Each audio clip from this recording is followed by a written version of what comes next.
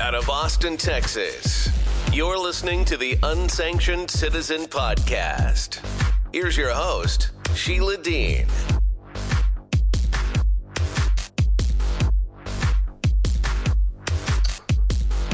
Hi, you're listening to the Unsanctioned Citizen. Today we are joined by Sikh for Truth. He's a writer and editor at truthtalk.uk.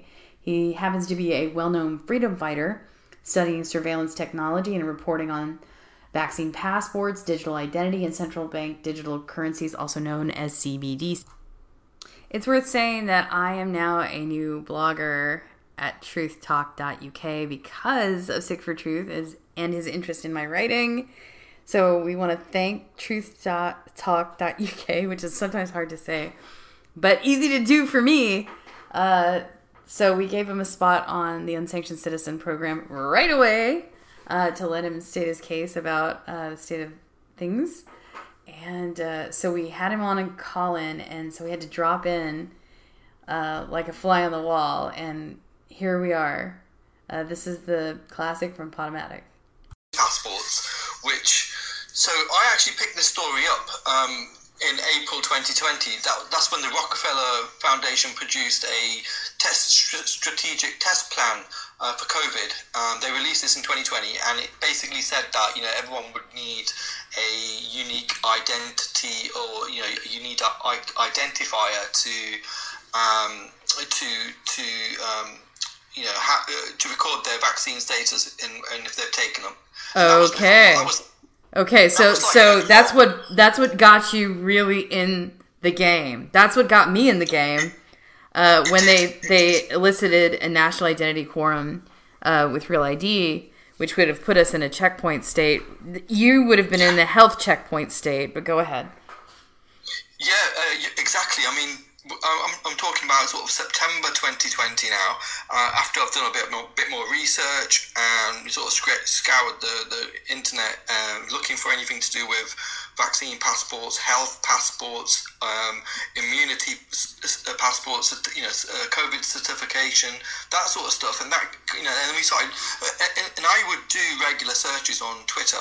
I would look for these things and find out if anyone else talking about it or whatever. And no one was talking about it. No one was talking about the plan of how the governments were going to get people out of lockdown. But then but I was hitting all this information, and I put this thread together. It's my first super thread on Twitter, August 2020, and it basically broke down everything, from these health passports, where they're coming from, what's happening in China. They've got their health code. That system is coming to the West.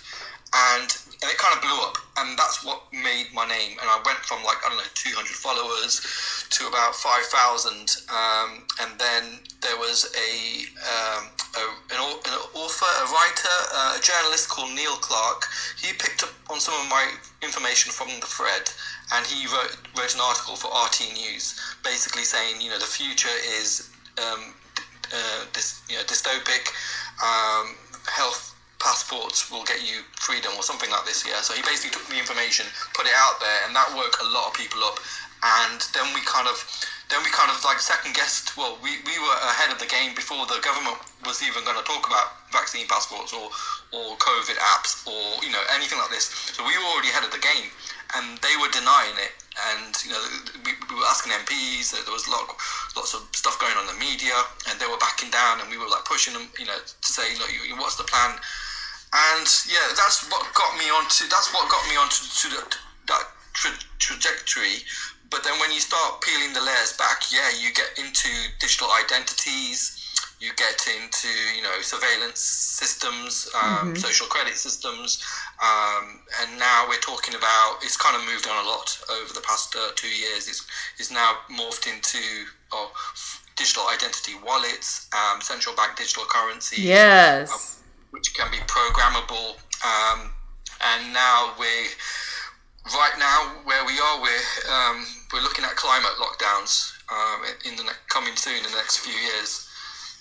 Well, which is all unacceptable because that's an intervention against our legal rights, and we don't have a climate interventionist agreement with our government. That's not That's not part of the agreement. We have a sovereign relationship in many ways, a consensual relationship with, run by soft power with our government. China and some of these top-down global regimes, they run on hard power, authoritarian power. And that's what people are being washed into. They're banal washed. I came up with this term, banal washing, because that's what they do with these broad-reaching frameworks. They just presuppose, this is a light treatment. Don't worry about it. Go back to sleep.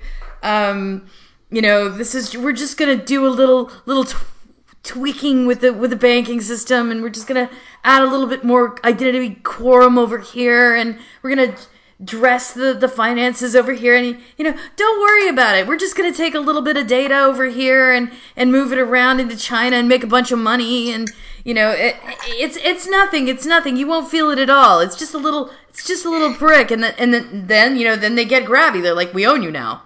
We own you now. And that's just not so. None of this is legal. None of this is above board. None of this is in the charter of our governments. Not yours and not mine. But the G20 went ahead and signed us up all up for the climate agreements and the World Economic Forum morass and the Great Reset in entirety without going through our conventional governments. Biden signed us up for the G20 Bali Agreement, without going through our Congress, which is no, we're not going to do this. We're not going to concede to these global arrangements because you didn't go through the American people. You just signed us all up for it like it's a top-down executive order. You're just going to do this now. And I think most of it's illegal, to be honest. You can't just, layer on these policies because they're autocrated from 20 people, essentially. And actually, if you really want to think about it, it's probably four people at the top of this giant, I guess, pyramid scheme. So we have a couple of callers in queue. Did you want to take some calls? Indy, are you still with us? Hello. Yeah, I'm here. Yeah, I was just checking if I can actually put my headphones in, but it seems to be not the case. We can take callers, no problem. Yeah, I think North is a good one because he's hailing from Canada, and Canada has had vaccine passports, vaccine mandates, and they had the problem with the trucker convoy where there was overt sanctions in their country. Yep. So I do want to have some some back and forth with him about that. Go ahead, North. Come on up to the mic. North, you can unmute your mic now. Okay. So we'll just wait for him to come online. So I had more questions for you about digital identity. We had immediate affinity through some of the digital ID cues and things like that. I have experience writing a lot about digital ID and being a strong activist on national identity programs, digital ID programs, because they are so far-reaching and they want so much from me. I tried to apply for a job at PayPal this morning for responsible AI and privacy partner at PayPal, but I couldn't finish the application because they wanted a passport ID. They wanted a deep dive into my health records. They wanted what else did they? And they wanted to know my religious status for Malaysia. To put forward to Malaysia. So it's a global group encompassing global finance, and the way that they're grabbing data is on par with global finance. So it feels really totalitarian. People don't think like, excuse me, this is just a due course of business. This is due course of business. You just give us all your information if you want to apply for the job. Not if you get the job, not if you get an interview. Just, in the due course of business if you want this job. And of course, only 4 people that I can see have have actually applied for this job on LinkedIn. Only 4. And I think it's because the demand for that level of data is really strident, but it's not unusual for the financial sector these days. I did want to also mention that Sam Bankman-Fried, if I could get it all out in one shot, that man has been arrested in the Bahamas for wire fraud. That's what they got him on. Wire fraud. For FTX. That's what he got sent up for, just so you know.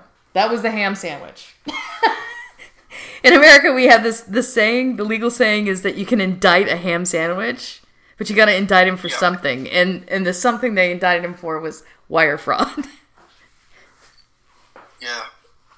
So I think sort of going back to the digital identities now, so the vaccine passports were quite key in that. They actually accelerated the whole digital ID plan a number of years, maybe 5 to 7 years. They've accelerated everything. So these are credentials that you hold with an app on your phone. Which, oh my God. So it's integrated completely with your phone. Yes, so you can hold your because where they want to get to is basically your health credentials. That's where it started with vaccine passports, and that was a prototype to try and get these networks and these applications set up.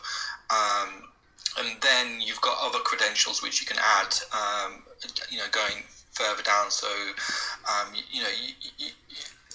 I think the European wallet, I was doing some reading on that yesterday. That's going to be launching probably next year now, and that has a whole raft of credentials, like verifiable credentials about you. So you can have your passport in there, your boarding pass, your keys to maybe get into work, or your diplomas and your university certificates. You can apply for even banking. Banking's going to be yeah, it's completely integrated. Let me run this UN digital ID, because this is the model. It's the UN digital ID, and I made sure I keep running this because it's so astonishing. This is the design.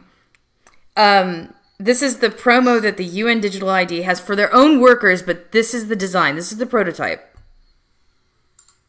Digital transformation is changing the way we manage our data, our information, our interactions, and our identities online.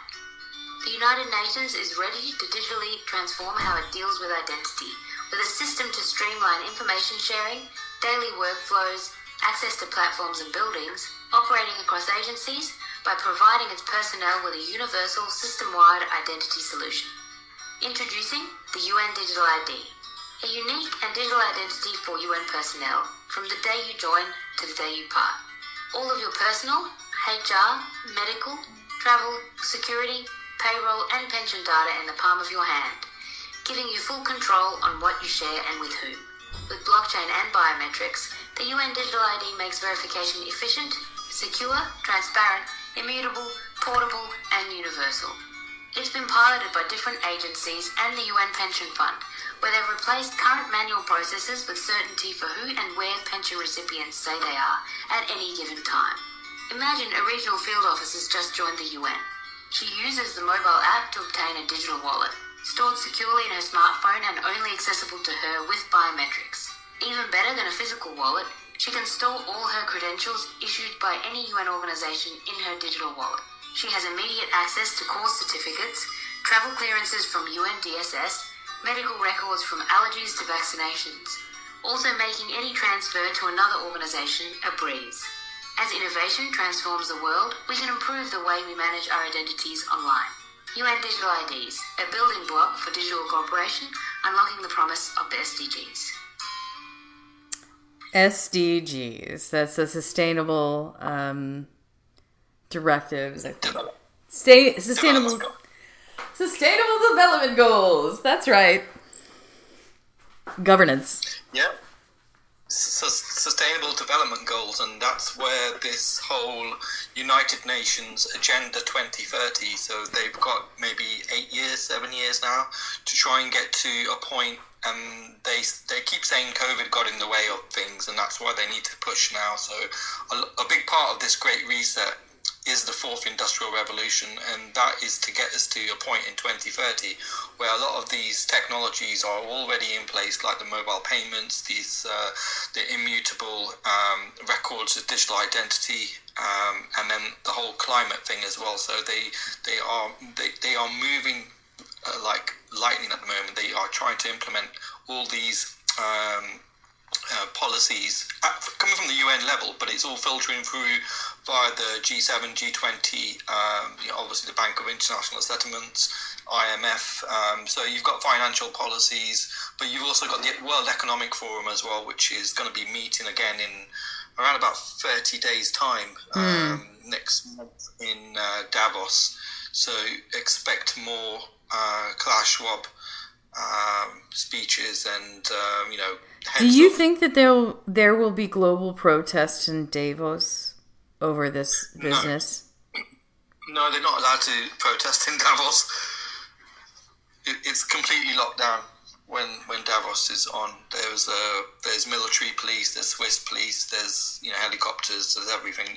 You can't get in there. So how do you register dissent? I'm just wondering, it's not like they like to register dissent. This is the other thing that I've noticed about these UN totalitarians, because there's a segment of the UN that's very humanistic, very human rights oriented, and then there's the other segment of the UN that is completely hard power. Like, they have zero margin for dissent. They don't want you to show up to their public-private meetings. I just had a show yesterday with Jed Darland, and he was on there with a guy who's been working with Keep Texas Red, and he's been involved with this since the 90s, talking about the Council of Foreign Relations and ICLEI, which is ICLEI, which is the environmental arm of this, and they're very strong arm. They don't want any local input or intervention, although they publish they're required legally to publish that you come to their events as a public input. But if you ever actually showed up, they would escort you out in a very aggressive way, especially if you had dissent. Okay, and there's just proof of this all over the place. If you and they're marbled in with other continuity of government, which is something I reported on years ago. It was, high in the mind of the people at the time, because there was a lot of overuse and over-invocation, dangerous invocation of the emergency response, emergency declarations. Okay, because most of the stuff that they're going to enact is through emergency declarations, climate emergency declaration, through storms and disasters and things like that. And they're going to just want to keep it going. So this is through emergency diktat, and they want a global emergency diktat at all times so that they can continue to run things and manage things as a serf state. Because that's how Hosni Mubarak in Egypt did it. He hung on to power for at least 30 years. Got him 30 years of credit for having an emergency that just never ended. So that's how these dictators go. So we had 2 years of COVID, emergency fiat, where we had arbitrary rules that were dropped down on us by Sir Anthony Fauci. And then we had a group of people that basically insurged against the normal architecture of our government, because it was an emergency status. So Donald Trump, I don't think could there is an argument. There's a hidden argument. It's not being talked about in public. But Donald Trump had emergency powers, and then until he didn't.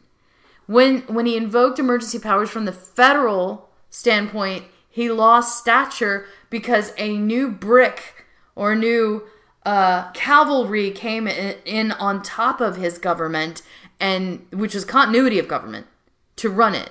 Yeah. Okay, but there needs to be ultimate reform in that area. And I asked and begged my leadership, please just revoke the emergency declaration. All you have to do is revoke the emergency declaration. And they didn't do it. And then we got 2 years of, arbitrary mass mandates and lockdowns, and let's stick you with this experimental medicine, and on and on and on. And we had And we had these little dictators that were all over the place in the United States. This is what people didn't see. They saw the nobility of Ron DeSantis, because that's what we want the world to see. Of course. But in places like Washington State, they had vaccine passports, and they were fighting with Justin Trudeau to make it even more draconian because they were on the Canadian border. Another example is Michigan. Michigan shared a border with Canada, and they were sucking up to Justin Trudeau to make sure that the trade would continue. So in my estimation, I think that one of the most fortuitous things for the Americas in reality was that trucker convoy to say, most of us have been vaccinated, please don't make this requirement so that we can continue to do trade for the people who cannot take this medicine because they know they will become injured. It's like non-negotiable. They don't accept the fact that this will kill you, and they don't care because we have hospital administrators who are turning away organ donor patients over this. Okay? And so it makes perfect sense to me that they want to, integrate this into a digital wallet. We had people out at Salesforce and these vendors who are salivating, absolutely foaming at the mouth for these digital contracts. And I have never seen such a fascistic nature, come to the top, just rise completely out to be frothing, foaming, and dripping all over the place, messily. So that everyone can see it from these tech companies. These tech companies were absolute facilitators for this, did not care. So now that the Twitter files are out and we're beginning to see that there was some serious, interventionist, usurpations within our government to try to get, non-legal things having this countenance of corruption, this facility of corruption that was happening here in the United States. And, of course, this comes from other governments, too. Other governments are trying to autocrate towards Twitter and limit their speech. But also, Twitter was one of these vehicles that tried to integrate identity articles. That's what came out in the wash, is that these blue checks from, the Saudi government and other places in the world, well, how the hell did they get their blue checks? I'm sure that they were given all kinds of, constraints and said, okay, well, I'll get you in the door if you give me, 6,000 cash, and I'll stick this in my pocket and I'll make you a blue check because I work at Twitter and I have admin skills. So that's how people got in and got an influence. And then you also discover that there was someone from the Chinese spying agency sitting at a desk at Twitter. And then there was another one from India's spying agency also sitting at a desk at Twitter. And so this is kind of like a cross section of what our tech sector actually looks like. This is what they're doing. If they're behaving the way that Twitter behaved, then that's what they're doing. Go ahead. Well, if you just about a year ago, Robert Malone's just come back on, but it would have been exactly a year when he was banned. Robert Malone as well. Yeah, Robert Malone. So they were both banned off Twitter, and before that, there was massive, big, Jay Bhattacharya. There's so many doctors who have got censored over the past couple of years, and I believe this whole thing just dragged on for too long. The Canadian truckers were protesting. It was at the start of this year, would you believe? So, yeah. This thing had gone on for too long. People had already got their vaccines. People who didn't want to get them had already made their mind up. But there was also on the trucker protests there were a big contingent of Sikh individuals, and I followed that along with Christine Anderson MEP. She followed the truckers, so we were all supporting them, and we were trying to replicate that in the EU as well. So that was going to be a blueprint for some of the EU countries to get to get out of semi-lockdowns and mandates. So did you visit any of the neighboring countries? How did the vaccine passport land on you specifically? Because I follow a woman from Poland who's been dealing with it. Yeah. And then the French just went blah, blah, blah, blah. They went ape. They were out in the streets. Yeah. And our media conveniently just kind of went, blah, blah, blah, we don't know. But I saw it. There's a lot of people. Well, there was a big pushback. So the trucker pushback was big. There were protests going on in Europe, everywhere, in Germany, France, the Netherlands. So that sort of spurred a lot of freedom fighters on to some of the MEPs, European MEPs, were firmly against the idea of the Green Pass. It's a green pass. So they went straight for the green. They didn't even say it was a vaccine passport specifically. They went straight for the long haul. Yeah, so the same Israel Green Pass title was, and obviously Israel was quite heavily Green Pass, and obviously China.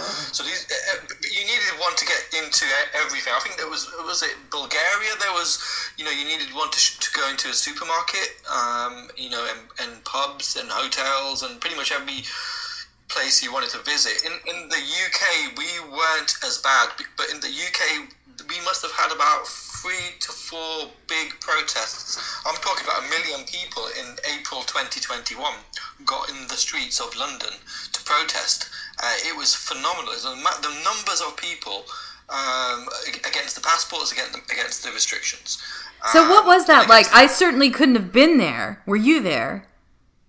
No, I was covering it for Truth Talk. So I was basically, I was on social media. I spent the whole day on social media writing articles and covering. Okay, so you were on deck receiving information and processing the progress egress remotely. I've done that myself. So these things were going off maybe once a month. We had a really big one, and that would kind of. Well, what's a really big one? What's the numbers of a really big one? Hundreds of thousands of people, like 200, 300,000 people. Yeah, that's really tiny, Greg. The protests in Europe were tiny. Tiny as in 150,000 people? Okay. Go ahead. We started to get some momentum, and I think a lot of these MPs or people in powers. These are just these MPs, and they don't really have any power, especially in an emergency. Like you said, it's like Donald Trump. He was just, he because you're under a type of medical martial law, your civil liberties will go out the window and all this sort of stuff. So he wasn't ever in charge. And it's what Klaus Schwab has said. We've got our people infiltrated or penetrated. Let's talk about Rishi Sunak. Oh my God! Sunak. Yes, about the magic transition from Truss to Sunak without a single vote of the people. Did you see that?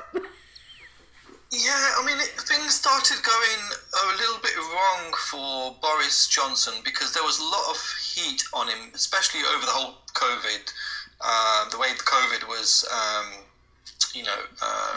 how that whole story unfolded. So I think he lost a lot of public support, but then he also lost his cabinet. So there were resignations. It was found out that he was attending parties during lockdowns, and so there's lots of a big smear campaign to get rid of him. And so he then stepped down, and then there was a leadership contest. He did say towards the end of his leaving speech, is that this is not the end of me. I may make a return. I'll be back. I'll be back.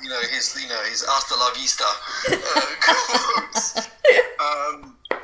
Arnold Schwarzenegger, and he's a lovable guy. He's likable. He got a massive majority in the 2019 general election, and then we had COVID, so he steered the country through COVID, and he got Brexit done as well. So he's an outspoken. He was formerly the mayor of London back in 2012, and beyond, and a lot earlier than that as well. But Truss. There was a leadership contest. Truss got in. She was voted by her, party majority voted for, all the MPs voted for her, and then the Conservative, the group, it must be about 14,000 people in that Conservative party, members across the UK sort of voted as well. Okay. So she lasted 44 days. She really didn't do anything. She was not charismatic. She was just boring. Kind of like another Theresa May, but worse. And Theresa May was our... Yeah, but you don't get fired for being boring in the UK. Do you get fired for being boring? And like, what did they expect her to do? Go out in the street and dance among fireworks? Like, what did they want? Yeah. It's a policy position. Yeah, because she sort of rejigged her whole cabinet and some of the policy decisions, especially around the budget and the economic outlook. So you got Rishi Sunak, who was just installed like World Economic Software malware. Mm-hmm. Yeah. So then Rishi obviously was brought in very, very quickly after her. Yeah. I said it in June, July of this year. I said, look, Boris is going to go. Their man would be Rishi Sunak because he's the net zero man. He's the economic, because he was formerly the Chancellor, Chancellor of the Exchequer, so he's in charge of all our, sort of budgets and monetary policy. So, for the World Economic Forum, he's the main guy because, he's got the climate agenda behind him. He's got the central bank digital currency, the economic agenda behind him. So that's plus his family engineer Infosys? So go ahead. His wife's father is the one of the head guys at Infosys, probably the president at Infosys. So yeah, the family's very wealthy on his wife's side. And obviously, I work in the IT industry. I know of Infosys. I've worked with Infosys and their guys in India, in Bangalore, Hyderabad.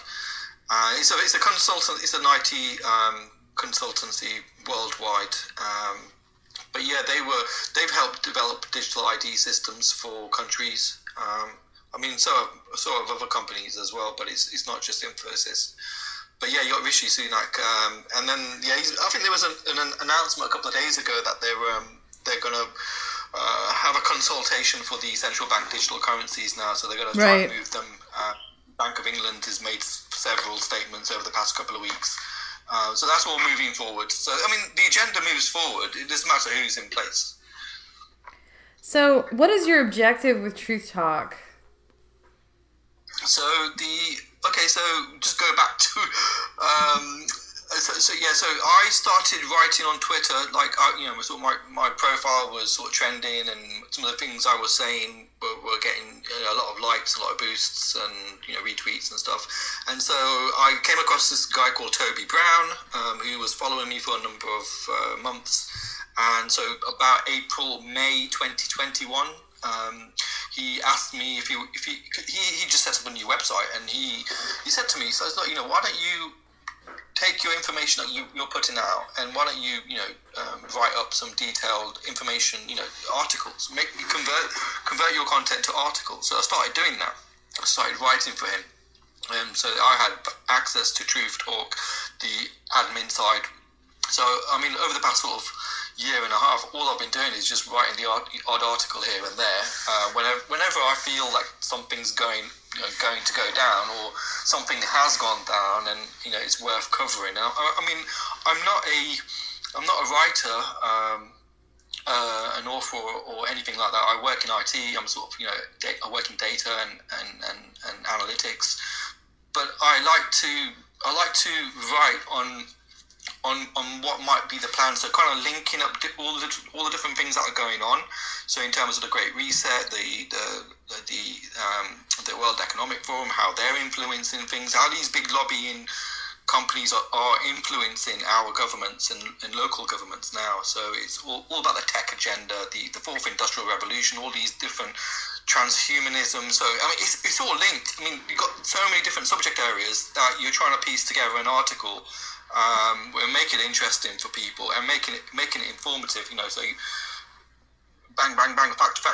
So just putting the facts out, and so that was the whole idea about Truth Talk. It was to be not like the mainstream media, but just try and put the information out there, whether it's nicely worded or not. It was just to try to get a handle, or give people a different perspective, give them an interesting perspective, a truthful perspective of what is currently going on, and to put the information out there, get people informed. They can make their own minds up of that information. Information is power. Knowledge is power. So as long as we've got we've got a whole it's an information war at the end of the day, isn't it? It's about perceptions. Yeah. It's about, if you don't have the right tools, if you don't have the right information, and you're programmed and on the mainstream, and we try not to do to go down too far down the rabbit hole. We're trying to keep it balanced, and not spread disinformation or misinformation or conspiracy theories. Everything has to let's be talk about the principle of disinformation, because that's become very weaponized. The rhetoric around disinformation has become very, very arbitrary. And it's been run by the government. We decide what disinformation is. We have a de facto disinformation agency through CISA at DHS. They've been exposed. And even though the U.S. government has gotten immense blowback from the public about the Ministry of Information, is what we called it, over the summer. And they got rid of Nina Jankowicz, but then they had redundant programs.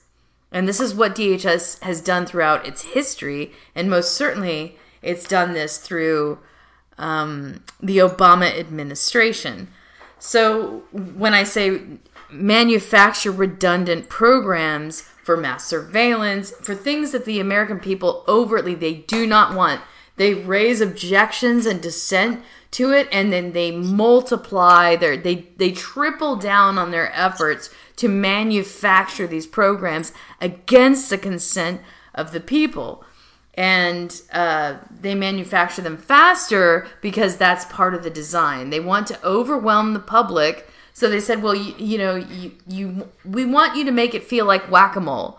And what should be done in principle is when we go to our legislators, our U.S. legislators, and our government, and we say, we do not consent to this brand of government. We want you to stop this. It's against the Constitution, to institute mass surveillance against our rights, against our public will, and against our public pocketbook. Okay? They need to arrest all of it. But instead, they multiply the programs, and then say, well, now you have to just live with it. And so that's how they kind of will down, or they kind of manage to muscle in things like an X-ray machine that analyzes your private parts at the airport. That's how they manage to do that. And so I won't fly. I have absolute objections to fly. It's just a sticking point with me. I don't want dirty photographs taken of my body when I try to go fly. And so, we have a caller who's been trying to get in. It says it's overtake the doomerism pill. Okay, let's have a talk with Young. Hey, Young, you can unmute your mic. Hello. Can you all hear me? Yes, we can hear you. Hello, how you guys doing? I just had a couple quick questions just regarding the Great Reset. I like how you guys have essentially been connecting the fact that they essentially been using this narrative of sustainability to push these globalist actions like the vaccine passport. I also noticed that for the World Economic Forum, when they're talking about how we're going to start eating bugs, things of that nature by the year 2030. So it seems like a lot of sustainability issues that have been popping up in media that kind of connects to the Great Reset as well. I'm not sure if y'all have additional examples of that. like how they're using this sustainability narrative to Right. tie in the Great Reset. Sikh, do you want to tackle that, or shall I? Yeah, I mean, we can both jump in on it. I think when the Great Reset was announced in June 2020, it wasn't done by Klaus Schwab. It was done by the Prince of Wales at that time, now our king. Now, the whole idea was to basically use COVID as a springboard for big, massive global change, fast global change, specifically to make it more sustainable and more greener. And so if you look at the World Economic Forum, the Davos events, if you look at every single session has a United Nations Agenda 2030 SDG connected to it. Otherwise, they won't hold these sessions. Everything has to go towards that agenda, but the sustainability, the bug eating, that's all about lowering CO2 emissions and to try and get cleaner air and and build what they call a circular economy. So this is where we reuse a lot of our materials, bio-sustainability, all this sort of stuff. I mean, it all sounds very nice and fluffy, but the changes that are coming in, like getting rid of cars. I mean, cars are going to go. The combustion engine as we know it, and then moving people towards smarter cities, and this is what it all means. When you look at the practical sides, I mean, say if you look at the practical sides,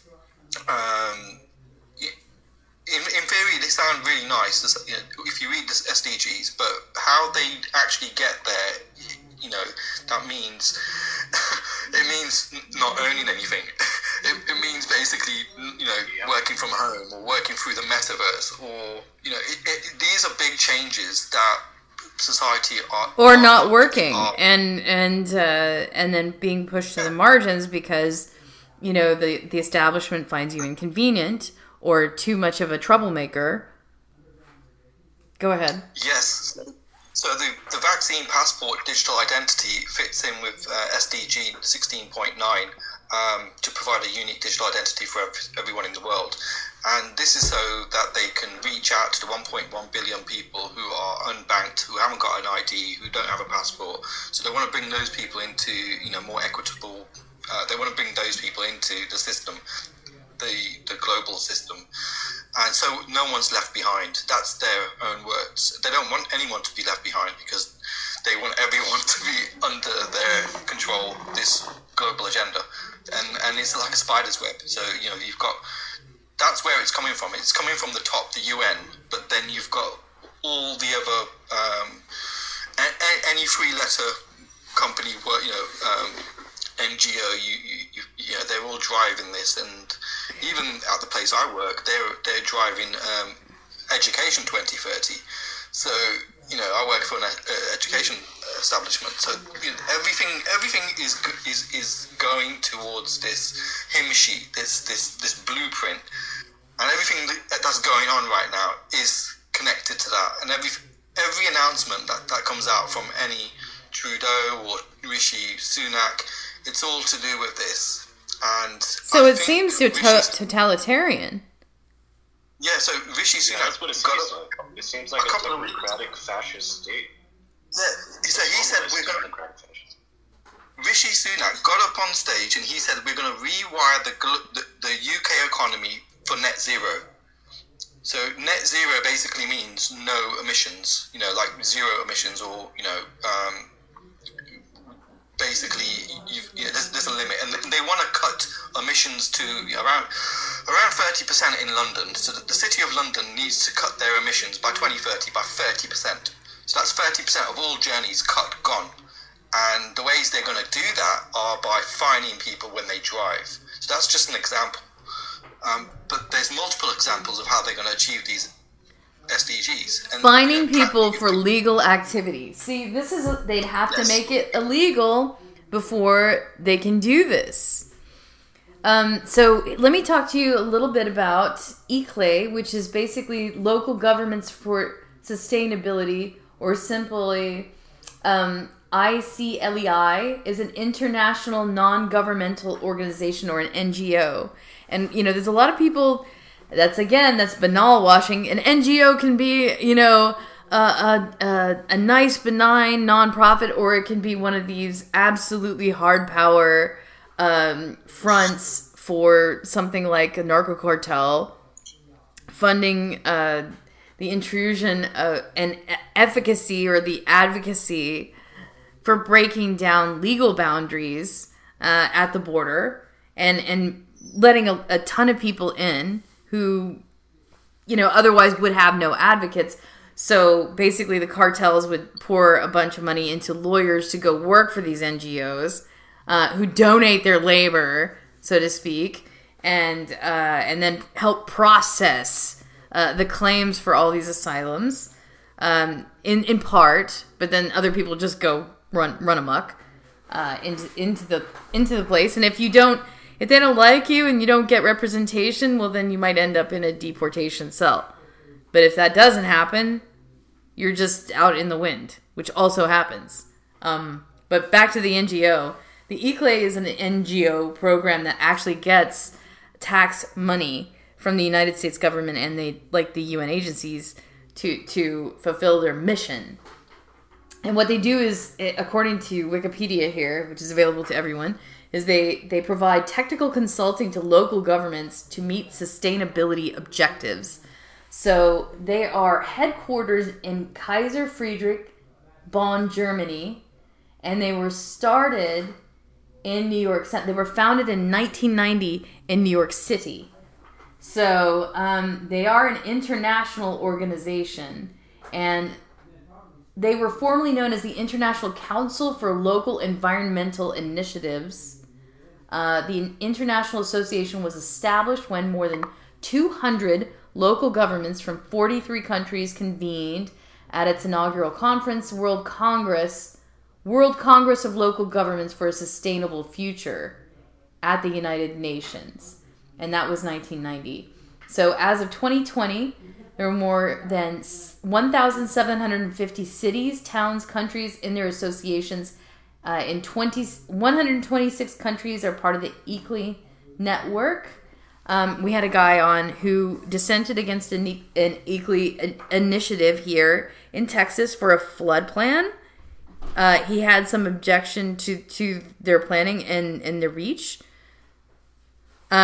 So that is an example of how the sustainability agenda will be marbled into local governments, because they can't execute their land plans and their land management plans without going through the local government. And they can see that, so they want to overwhelm the local populace with that, again, sleepy, banal policy, and playing it down, refusing dissent, like, if you show up, we're going to escort you out of here, like this is the Swiss UN Davos development, or like this is what's the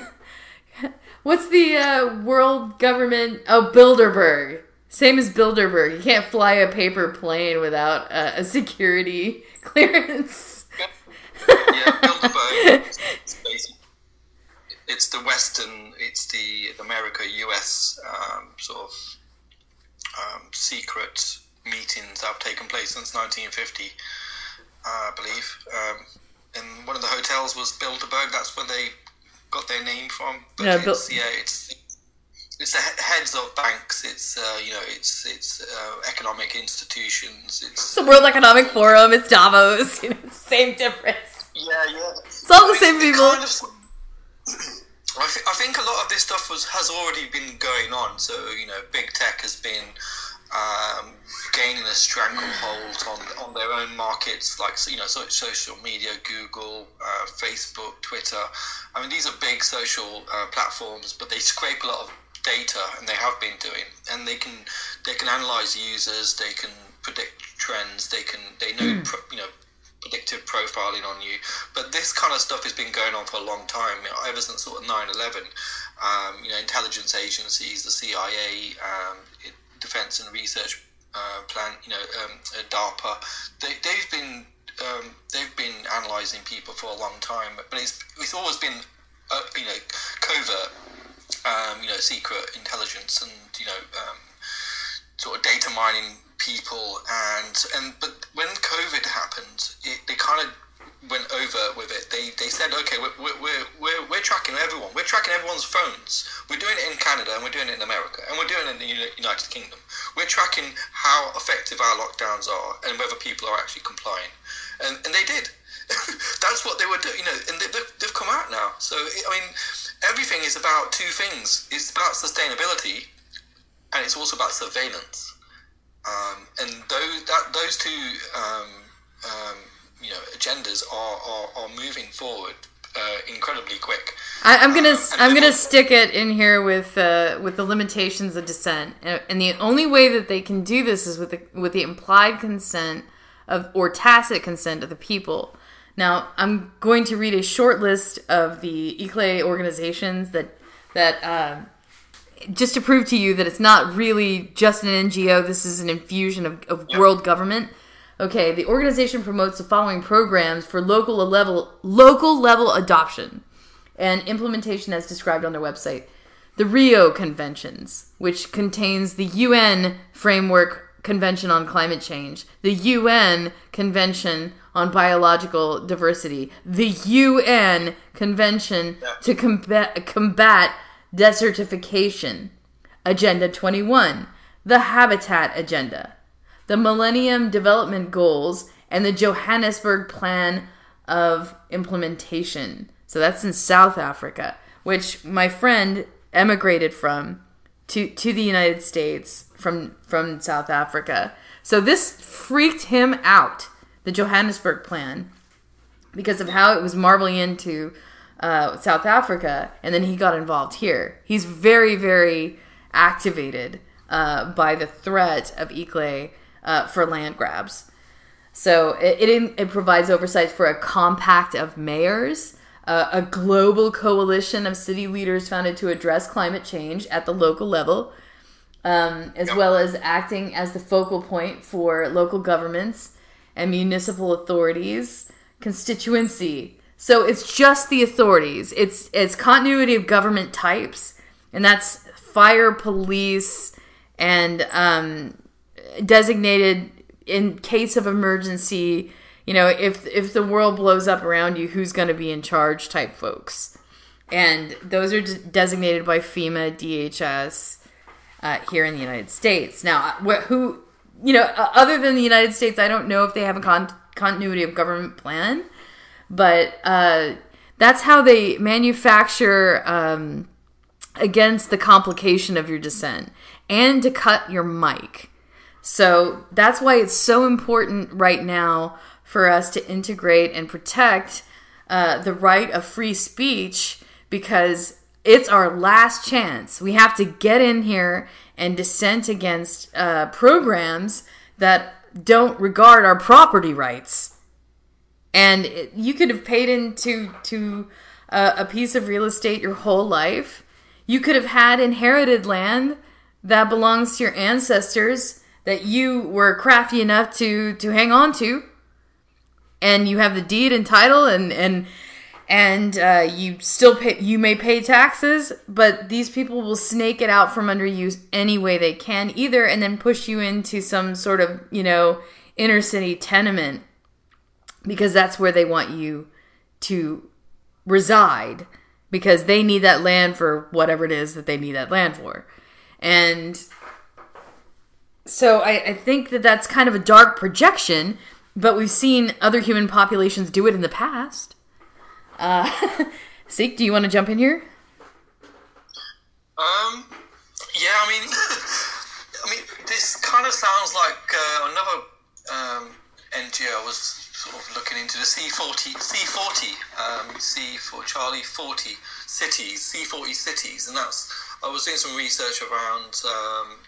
So these are basically the 96 member cities from all around the world, and their mayors, and it's like they have these summits, and the last one was in Buenos Aires in Brazil a couple of months ago in October, and yeah, they come out with all these sorts of climate ambitions, movements, agendas, policies, for their own cities, and it's obviously it's all aligned with the United Nations about reducing climate pollution. So I mean, a lot of these sort of people, these companies or these NGOs are linked with the United Nations. It's not surprising me, anything you've said. So I'm going to go to the comments really quickly, and then I think we should wrap up. We've been here about an hour.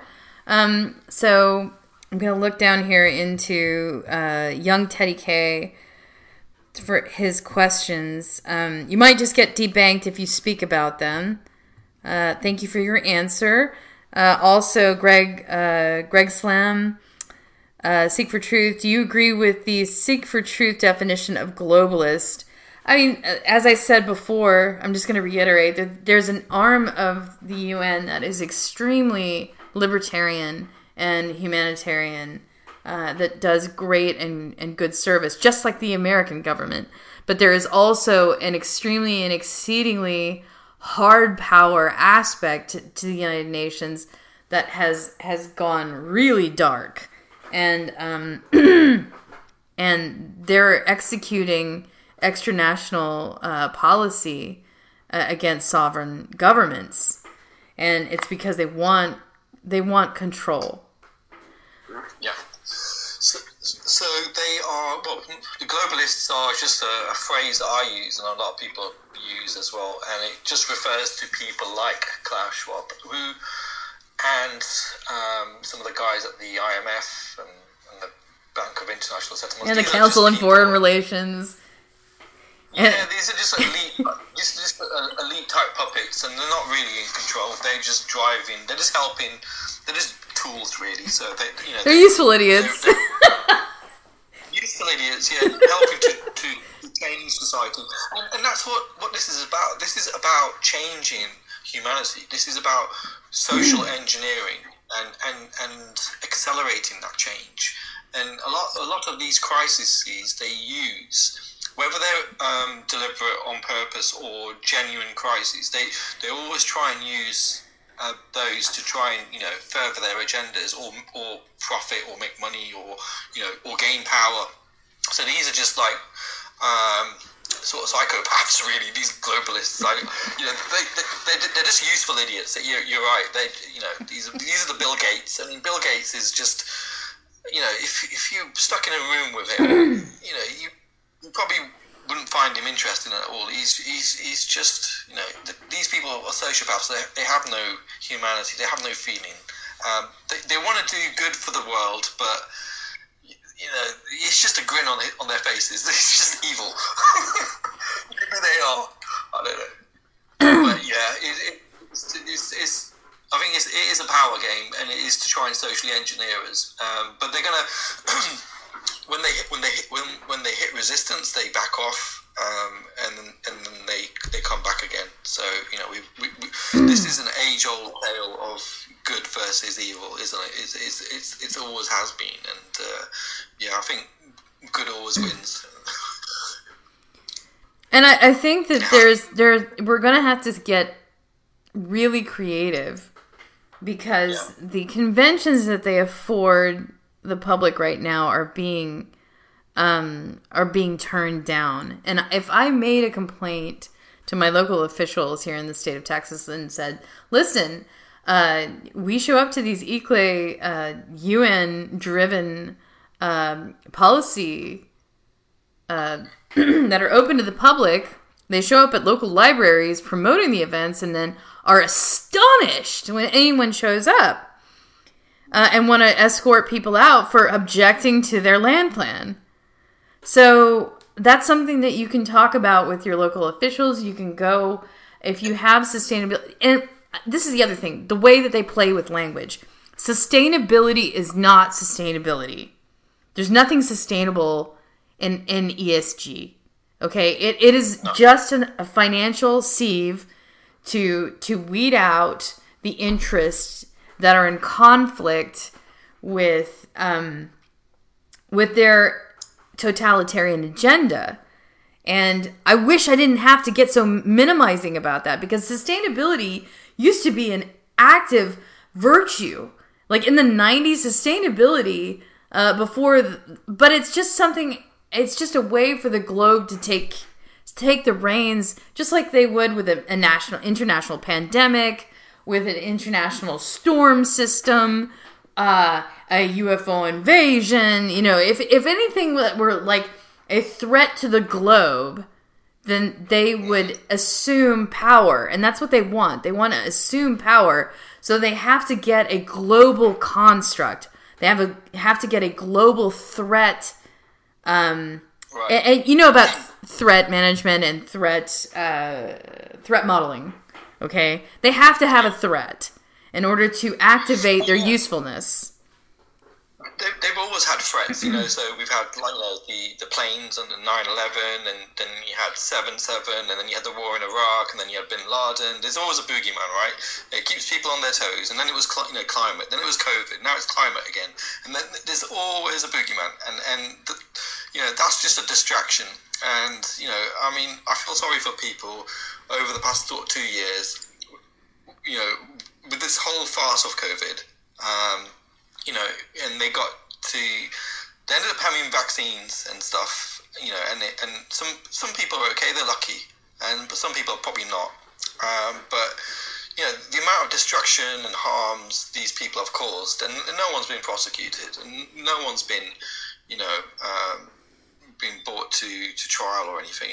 And so when these things happen, when these flags or false flags or whatever these incidents. You've got to look at it. You've got to question everything, and you've got to look at your own character and your own morale. Are you a person that's going to go along with it all, or are you going to say no? And I've said no from the beginning of this whole 20 years. Yeah, absolutely. I'm right there with you. I've said no. And no one's going to come to your house and force you to do anything. And I'm just surprised the amount of people who went out and got the vaccines, good little people. But the next international disaster, these same people do the same things over and over again. They haven't learned. People haven't learned from their mistakes, or maybe this has woken up some people. Maybe there's a bigger resistance now. Maybe more people are waking up to the fact that we should be driving the agendas, localism, more smaller groups, getting away from mainstream society and maybe setting up parallel systems. I think everyone has a solution that can bring to the table, that can counter the globalists, their vision and their journey. So we need to form fast, because this stuff. I mean, it's not just COVID anymore. This stuff is in your face. This is actually the whole COVID thing has woke people up, and so now now the World Economic Forum. I think I put out an article a couple of weeks ago. They want everyone to have an individual life score. So this could be a credit score. It's a social credit score. It's a social credit score, and that's what Rishi Sunak's all about. So you've got the social credit score, and then a couple of weeks ago you had in Nigeria, their central banks basically they want to get rid of crypto. The globalist bankers want to monitor and surveil every single transaction, so they can know everything in the economy, and they're just nosy, and they don't want to have any privacy, right? No. You have to give away more and more and more of your privacy to these people, and crypto is decentralized. It's not 100% secure, but it's a lot better than the central bank monitoring everything. And so Nigeria have now banned cash withdrawals over $45. So oh my God! So these are the tactics these central bankers are in positions of power who can control the entire economy. It's like enforced poverty. They want to enforce poverty. It's serfdom. So they don't want you to take out the regular e-naira. They want you to adopt the central bank digital e-naira, so they can monitor everything that you're doing and what you're buying. But the agenda is then to see what you're buying stop you from buying things that are not sustainable.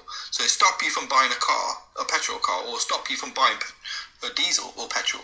So we're going to end up like a China, but a really warped version of it, where everything is controlled and surveilled, and that's not what I think most of the people don't.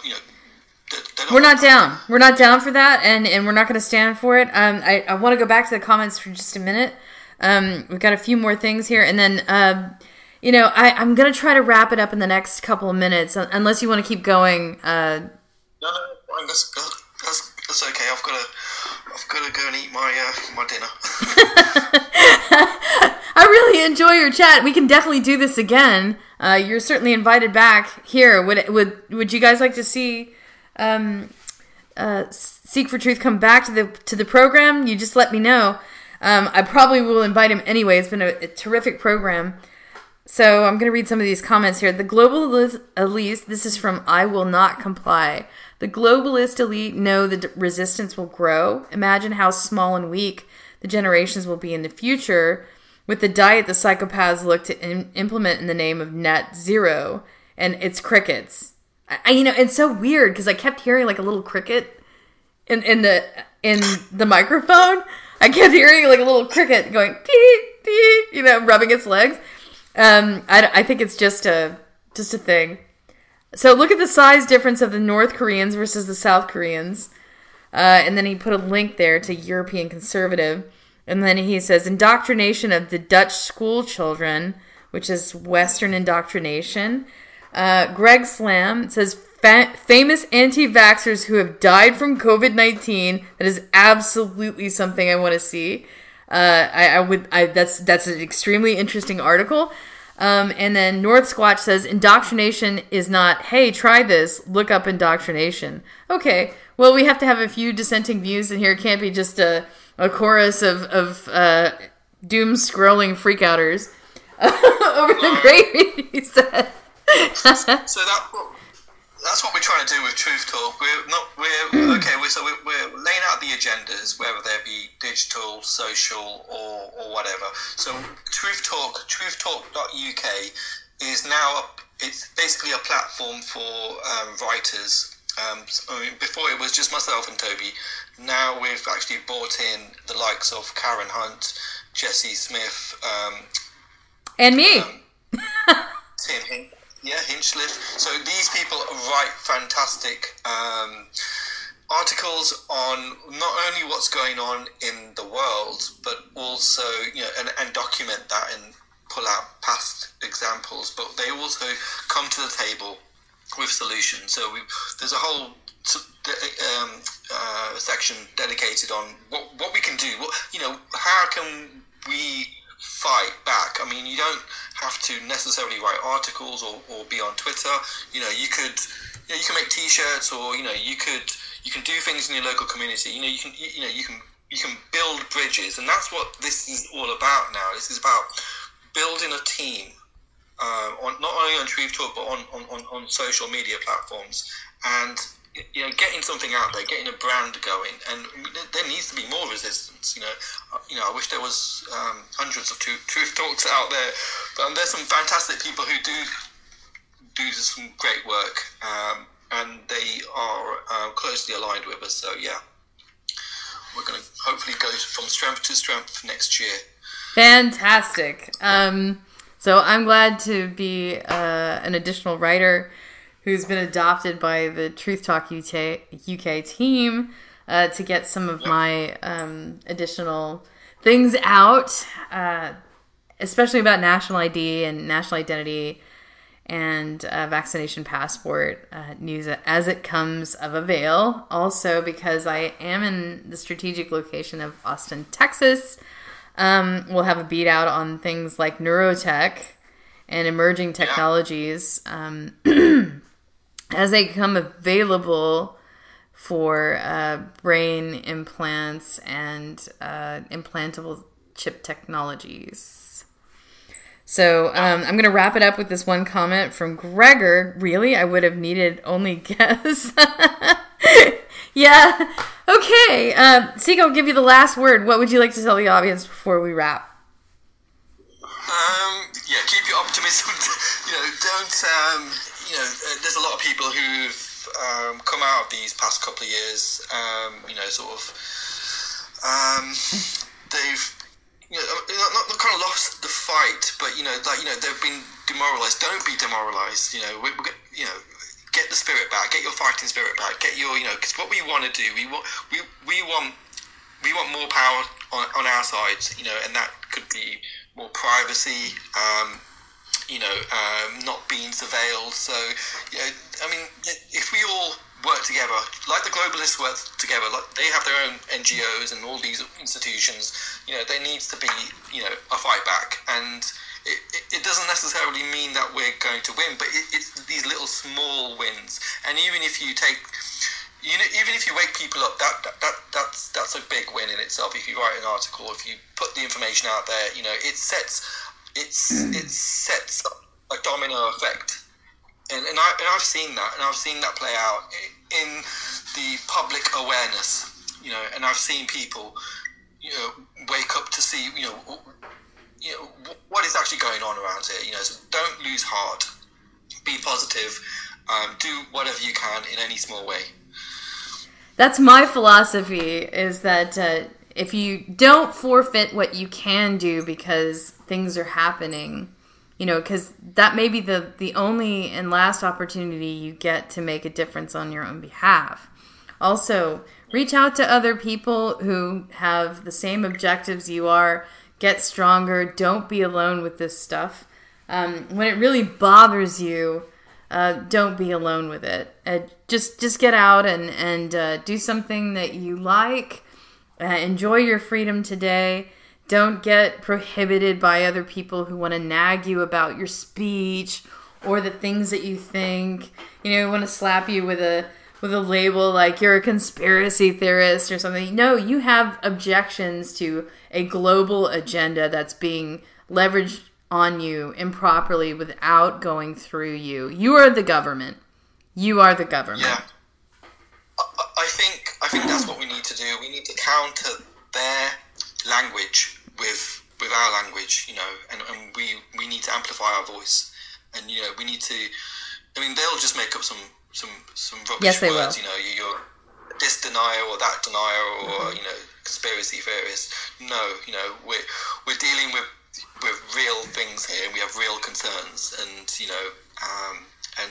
and I think we've got to fight that language as well. Thank you for having me on. I didn't need to mention that because of the health of the ecosystem at Twitter, which is due in part because of the Twitter files, but mostly in part to the efforts of Mr. Elon Musk buying the platform. There has been an explosion of views on my material. It's gotten picked up as a publication by truthtalk.uk because they can see me. People that I haven't seen or had interactions with for 12 years have suddenly emerged and are like, hey, you're cool again. I'll follow you. You're rad. You submitted research to my institute. I think I'll follow you now. It's legal. And they did. So thanks, Jules Polonetsky. Can't wait to do more work with you in the future. Let's hope it stays legit. Also, fine thanks to Matt Taibbi and Barry Weiss and all the people behind the Twitter files. And the subtext of that would probably be the freedom of speech fighters like Glenn Greenwald and Tucker Carlson. And I just wanted to say good support for those guys. Glenn's got a brand new show on Rumble, so you should just head on over there. It's available to all to see it on Rumble. He's got it nightly at 7 p.m. Eastern Standard Time. So, and that's 6 over here in Austin, Texas. So, we're big supporters of the programming at the Glenn Greenwald Substack / Rumble. So, anyways, it's all great. I'm feeling very high and optimistic about all of it, and I hope that you'll continue to subscribe and send subscribers here to my Substack, to Podomatic, to Callin. it's all a kind of ecosystem that's kind of blossoming and becoming more full as time goes on. But it's a happier time now. I feel like I have News Christmas, and in a way, I hope it never ends. Because this sunshine is rad. It's making everything grow. And making my wallet grow. I got paid subscribers in addition to that on my Substack. So thank you. So stick with it, and we'll stick with the truth. We'll see you soon, and have more content up eventually. Thanks for listening. Before you go, hit the subscribe button. Remember that callers are welcome. Subscribers can access Unsanctioned Citizen podcast archives at Substack, Podomatic, iHeartRadio podcasts, and Call In. Please stay in touch. We want to hear from you. Visit SheilaMDean.com.